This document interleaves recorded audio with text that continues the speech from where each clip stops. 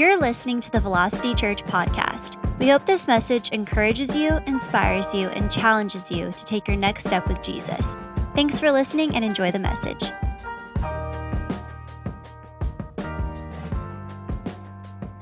The title of today's message is How Would Jesus Approach Politics in 2020? I know some of you heard politics. Some of you might be here and you might have not looked at the questions ahead of time. I got to tell you, this was the most voted on question out of all the questions. Okay, this one was picked. Doesn't take you long to think through that and why, right? But maybe some of you today, you're like, I didn't pick that question, and this kind of makes me a little bit uncomfortable here this morning, talking about politics. And I want to say a couple things, okay? First off, just to be completely clear on this, we're not going to be talking about candidates today. We're not going to dive into that. We're not going to say we like this person, we don't like this person, we don't like what that person does. We like what this person does. We're not diving into candidates today, okay? The message is about how would Jesus approach politics in 2020, okay? So this is what we're looking at. Also, if it makes you a little bit uncomfortable to hear that, I would just ask you to kind of think about this. Right now we have public officials and folks that are, planning on implementing policies and in some ways directly contradict the Word of God. So if the church just always concedes anything political can never get talked about, we've got to preach truth, church. We've got to be able to preach truth because at any given time, any political official or any politician can say something that stands in contrast with what God's Word says. And so the church can't just concede that because it's now political. So we got to remember, truth is truth. The Word of God is the truth. And that's what we're basing this message on today. And that's what we're founded on as a church. And that's what we're going to continue to stay into today. So we're going to preach on this today. And everybody, just go ahead and do this for me, okay? Just go ahead and reach over to your side. Go ahead and grab that buckle. Bring it right on over your waist. Just strap in, okay? We're going to do this, all right? It's going to be good. So we're going to hit on 4 different points today, okay? We're going to frame this whole thing. And my hope is that as we look at these 4 different points, and if you're taking notes, you can write these down. I'm going to kind of hit on one at a time as we go through this. But my prayer today is as we look at these 4 different points, this will be a good reminder for us when it comes to division, when it comes to, and not only in politics, right? But just when it comes to division in general. Right? Every 2 to 4 years, there's an election that rolls around, and you start to see the divisiveness and the tension on both sides, right? We've seen it, right? We've seen all you have to do is turn on your TV, right? Or pull out your phone, look at Facebook, Twitter, Instagram, and you start to see the different things. And so, but there's division that happens too outside of this particular issue. So I would just challenge you as we approach this message today, just as division as a whole, how the church really should respond in the face of that. So, like I said, I mean, we pull out our phones. You guys, you see it everywhere, the tension, right? First point I want to hit on, we're going to jump right into this today, okay? First point I want to hit on is when it comes to politics, as Jesus followers, opting out is not an option, okay? Now, opting out as the church is not an option.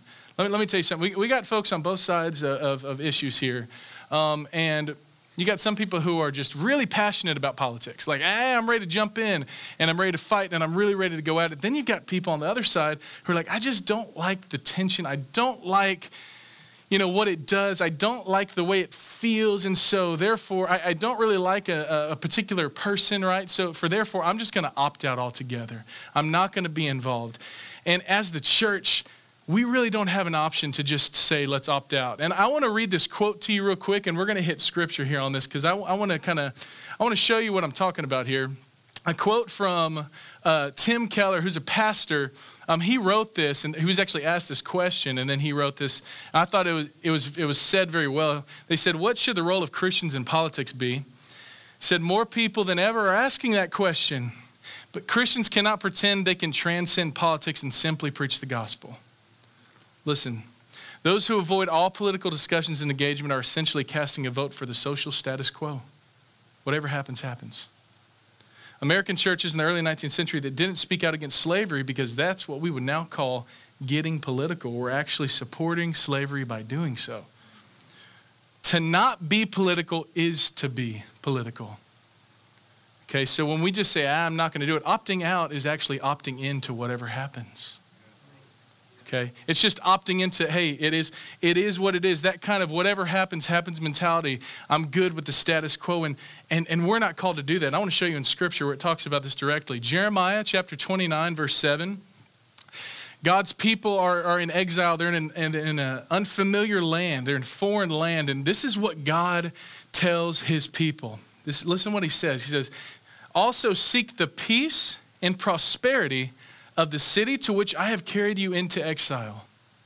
Pray to the Lord for it, because if it prospers, you too will prosper. Pray to the Lord for prosperity in your city. Church, what's it saying there? That we should desire that our communities that we live in, our city, is prospering on every level. We should desire that it flourishes. We should want our communities to flourish. Okay, and so why do I say that? Why is that important? Because if we just say, let's just opt out altogether, then we're not using our seed of faith that we can plant in truth. Okay, so we're called to plant a seed of faith in truth, in what God's word says. And so when we just say, I'm not going to do it, it's not for me, we're just saying whatever happens, happens. And I know what truth is, and I know, but you know what? I'm just good with whatever, right? So just again, opting out as the church is not an option for us when it comes to this discussion, okay? Amen? Point number 2, okay? We're going to roll through this, right? We are Jesus followers first. Come on. Come on, somebody. We are Jesus followers first. Amen. All right. You know, and I'm gonna kind of dive into this here in just a second, but you need to know that when Jesus walked the face of this earth, did you know that it was heated politically?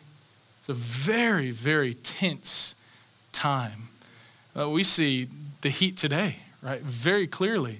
Jesus, when he walked this earth, it was heated when it came to politics. Why was it so heated? Well, because you had the Jewish leaders, the religious leaders and the Pharisees on one side, and then on the other side, you had the Roman Empire, okay? And so you had the Jews, and the Romans were asking the Jews to pay a tax. We need you to pay this tax. Now, the issue that the Jews had with that was that essentially those tax dollars that are coins that they were paying to the Romans were paying for Jewish crucifixions. You can see how they wouldn't want any part of that, right? Why are we paying a tax? Why are we paying this tax, right? So it was a very heated time when it comes to politics when Jesus was walking the face of this earth. And there's a portion of scripture here that is very, very clear in how Jesus responds with a very political question. Okay, he gets asked a question. It's very, very political. And so this is in Mark chapter 12, verse 13 through 17. And I'm going to read this to you. What's going on here? It says, if you have your Bibles, you can turn there. Mark 12. Should be up on the screen. But it says, later, they sent some of the Pharisees and Herodians to Jesus to catch him in his words. To catch Jesus in his words. You like that? Yeah. Does that sound like politics to you? Yeah. They sent some of the Pharisees and Herodians to catch Jesus, to catch him in his words.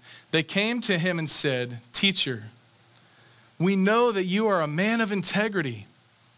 You aren't swayed by others because you pay no attention to who they are, but you teach the way of God in accordance with the truth." Now, here's the question they ask, and I want you to listen to this question close in the language. Is it right to pay the imperial tax to Caesar or not? Should we pay or shouldn't we? But Jesus knew their hypocrisy, and listen what Jesus says. "Why are you trying to trap me?" he asked.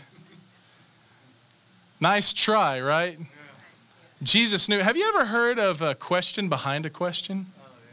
You know what I'm talking about? There's really an underlying question that's behind this question. They're asking him, Jesus, should we pay the taxes or not? But what's the question? What's the answer that they're really looking for? Jesus, are you on our side or are you on their side? Whose side are you going to take? Are you going to tell us to pay taxes? What did you come here for, Jesus? Is this a political revolution? Jesus, did you come to overthrow the Romans and to take it by force? Is that why you're here, Jesus? They're trying to figure Jesus out, so he says, "Why are you trying to trap me?" He says, "Bring me a denarius and let me look at it." So they brought the coin, and he asked them, and I want you to hear this really clear. Listen to this. "Whose image is this?" Get this picture. He's got a coin. He's holding it up. this coin they brought him, whose image is this and whose inscription? Caesar's, they replied. Then Jesus said to them, give back to Caesar what is Caesar's, and to God what is God's. And they were amazed at him. Now, we've heard this story many times, but I want you to hear the language he chose. Whose image is on this coin? It's Caesar's image. So give back to Caesar what was made in his image, but give to God what was made in God's image. Who's made in the image of God, church? We. Genesis says we are made in the image of God. So what's Jesus saying here? He's saying, yeah, give to Caesar, pay your taxes. Okay, we're not for anarchy here, right? Pay your taxes, give to Caesar what's Caesar's, because my kingdom has come for your heart, for your soul. My kingdom is not of any kingdom like this world. So can we just praise God for that right now? Can we just thank Jesus that his kingdom, thank him for his kingdom. It's not an earthly kingdom, but he's come and he is after the heart and soul of every man, woman, and child. That is what his kingdom is here for. He's like, give to Caesar what is Caesar's. Pay your taxes. But give to God what was made in his image. It's us. The reason I talk about this passage here is because it's very, very apparent when you read that they were trying to trap Jesus. Okay, they were trying to trap him. He asks that question, why have you tried to trap me? They were trying to confine him to a side. Now, this is going to challenge you, some of you today, okay? And this is okay, okay? This is what we're here for, right? This is challenging to think through. But when we say we are Jesus followers first, we agree with that, right? We're Jesus followers before we're Republicans and Democrats. We have to know that. We have to always come at that perspective and that angle, that we are Christians first, Jesus followers first. So what does that mean? I'm going to challenge you a little bit. This is challenging right here. That means that there ought to be times, okay, where it's okay that the side that we identify with the most, all right, the side that we believe is for truth the most, this side or this side, wherever you're at today, there ought to be times where we look at that and we look at it from the Word of God first as a Jesus follower, and we say, I don't know if I completely agree with that. Doesn't mean I'm not going to stand for this side if this side is for truth. But church, we've got to be very clear today that we are Jesus followers first. I've got an illustration I want to make for you here. Because the world often,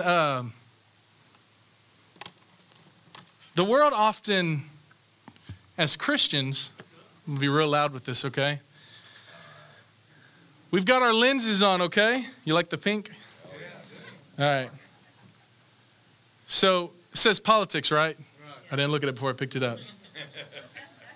We put our politics lens on, and then we look at our faith often through the lens of our politics first.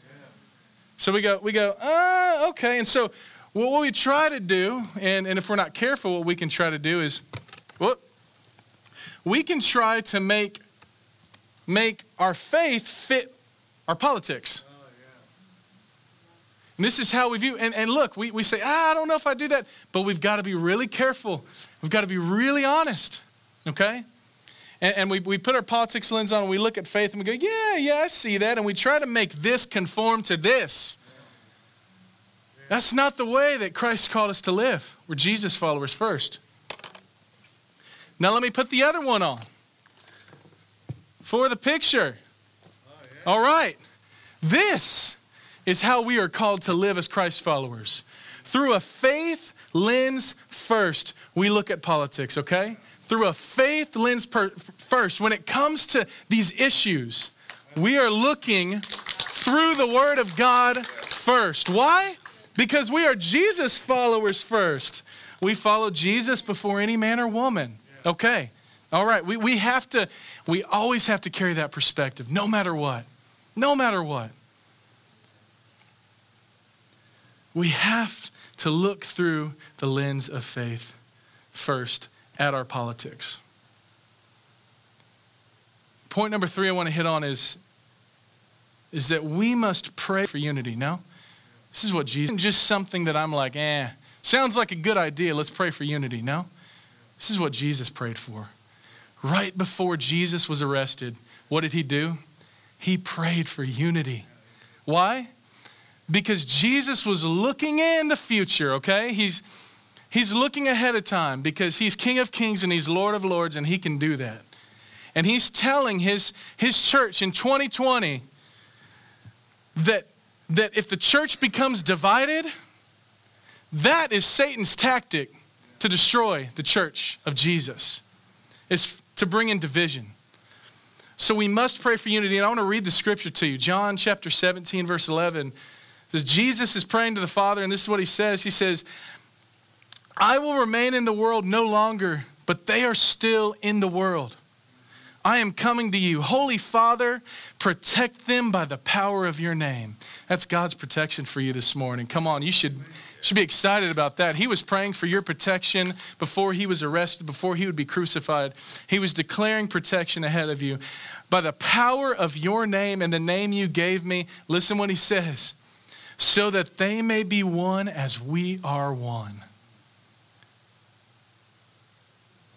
Jesus prayed for unity in the church because he knew that Satan would love nothing more than to use politics to divide the church. In church, we have to look different in the world than the world. We got to look different. We can't just look the same. Can't use the same approach. That we ought to look different. And we've got to stay connected. We've got to stay unified as a church. And then we've got to pray for unity. You know, I think too often we fight at the wrong level. We're fighting people. We need to be fighting the spirit. The battle's not in the flesh. So we got to look at this from the right perspective, that we've got to start praying in the spirit against what the enemy would try to do to attack our nation, okay? Against ungodliness. We need to be praying against wickedness, against evil. So we should be declaring this. And what does that mean? It means we need to be, the church of Jesus right now needs to be getting on our knees before an almighty God. And we need to be declaring that an ambush of angels, right, over the demonic force that would try to come in and attack our country and attack our nation. Why? Because the battle's in the spirit. And so many times we get off fighting in the flesh and we're like, I'm going to win it in the flesh, and I'm going to win it by telling this person. The battle's in the spirit. So listen to me. We can stand for truth while we love people that think drastically to our prayer. And we pray in the spirit. Let's take some passion to our prayer closet. Okay? Let's stand for truth. We don't ever forsake truth. Ever. Right? And the word of God is very clear that the Lord does not delight in evil, and neither should we. Okay? So we always stand for truth. But let's take the passion to prayer, right? We've got to pray, and we've got to believe for unity, and the church must stay strong. Why? Why was he praying for unity? Because Jesus said that, he said that the world would come to know Jesus, would know the love of Jesus because of the unity in the church. And if our call is to reach this lost, broken world, and if our call is to reach people with the truth of Jesus, we must be united as a church. We are Jesus followers first, okay? Opting out is not an option. We are Jesus followers first. We must pray for unity. And point number 4 is this. We must vote for righteousness. Amen? What does that mean? That means that we policies that contradict the word of God stand against what God is for. That must bear weight as the church. And the choices that we make and the decisions that we make. And what am I going to sow my seed into? We've got to ask ourselves that question. I'll read to you Psalm 33:12. It's not going to be up there, but it says this. Blessed is the nation whose God is the Lord. Blessed is the nation whose God is the Lord. So our desire should be, amen. Amen. Come on, give God praise on that. Our desires for this country, that God would remain the center of this nation, okay? As the church of Christ, as Jesus followers, we must always use our voice and our vote to advocate that our country will remain one nation under God, okay? So this is where we're at as a nation, right? And look, we've got to look at Scripture in an honest way. We got to look at what's going on. Because opting out isn't an option. Which side of your life issues, okay? We got to look at both sides and we got to say, which side is in contradiction to the Word of God? And there might be a little bit on both, okay? That doesn't mean that we're not called to act and we're not called to sow seed in faith and remaining centered on Jesus, and that our nation would always remain one nation under God. I want to read to you Isaiah 9, 6 through 7, because this is a scripture that typically we read at Christmas. And so some of you, I know it's September and you're already getting your fall stuff out. I put my fall stuff out this week, right? But this is going to bring you a little bit, you're going to be ready for Christmas after we read this. But listen to what it says. Isaiah 9, 6 through 7, it says, "For to us a child is born. To us a son is given. And the what? The what? The government will be on his shoulders." Just praise God for that right now. The government will be on his shoulders, and he will be called Wonderful Counselor, Mighty God, Everlasting Father, Prince of Peace. Of the greatness of his government and peace there will be no end. He will have the highest approval rating, okay? Jesus is coming back. Okay, the church, Jesus is king and he's going to return and he's going to make all that's wrong in the world, he's going to make right. And anything that people think is right in their own eyes, he's going to reveal the evil. Okay, Jesus is coming back. He is King of Kings. He is Lord of Lords. And ultimately, one day, every knee will bow, every tongue will confess, come on, that Jesus Christ is Lord. Do you believe that this morning? He's going to come back. He's not going to ask for our vote, okay? He will come back. And it will be perfect. So I want to hit on these again from the get-go. Opting out is not an option. Why? Because political issues are real-life issues. And when we opt out, we're opting into whatever happens, and we don't want that. Right? We're Jesus followers first. We follow Jesus first, and we've got to be willing to look through the lens of our faith at our politics, not our politics lens looking at our faith to fit what we would like. Point number 3, we got to pray as the church. We got to get on our knees. We got to pray for unity, and we got to believe that the church of Jesus Christ will stay united together as one. We've got to declare that. We've got to speak that. We can stand for truth. We can love people that think radically different than us. And we can pray in the Spirit. And then lastly, we got to vote for righteousness. We've got to vote based on the biblical standard. One day Jesus is going to return. And once again, all rights, things that in the eyes of people, remember this, things that were right in the eyes of others. Father, I just right now, I declare the unity, God, a unifying message. God, the prayer that you prayed before you were arrested, Lord, that we would remain one, God. God, I pray that we would begin to fight on the right level. That we'd know that the battle is not in the flesh, but Lord, the battle is in the Spirit. And God, we rebuke any wickedness, any evil thing that would try to come against your truth, God. Your truth, not our truth. Your truth, Lord, that we would declare against evil, God, that we would stand for righteousness, and that, God, we would love people that think radically different than we do, people that we deeply, deeply disagree with, that, God, the church would look different, and, God, we would still love unconditionally people who look different, sound different, talk different, believe different than us. The church of Jesus Christ welcomes all. We stand for truth. And we pray in the Spirit. So God, right now, we know words are powerful. So we bind any wickedness. You don't delight in it. So we speak against it. Anything that's not of you, God, we rebuke it.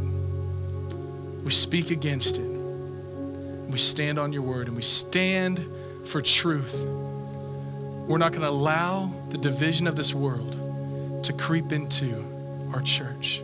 We're not going to allow the things going on outside to make us love politics more than you, or to put politics before you. We're Jesus followers first. We love you, we praise you, and we honor you for what you're going to do.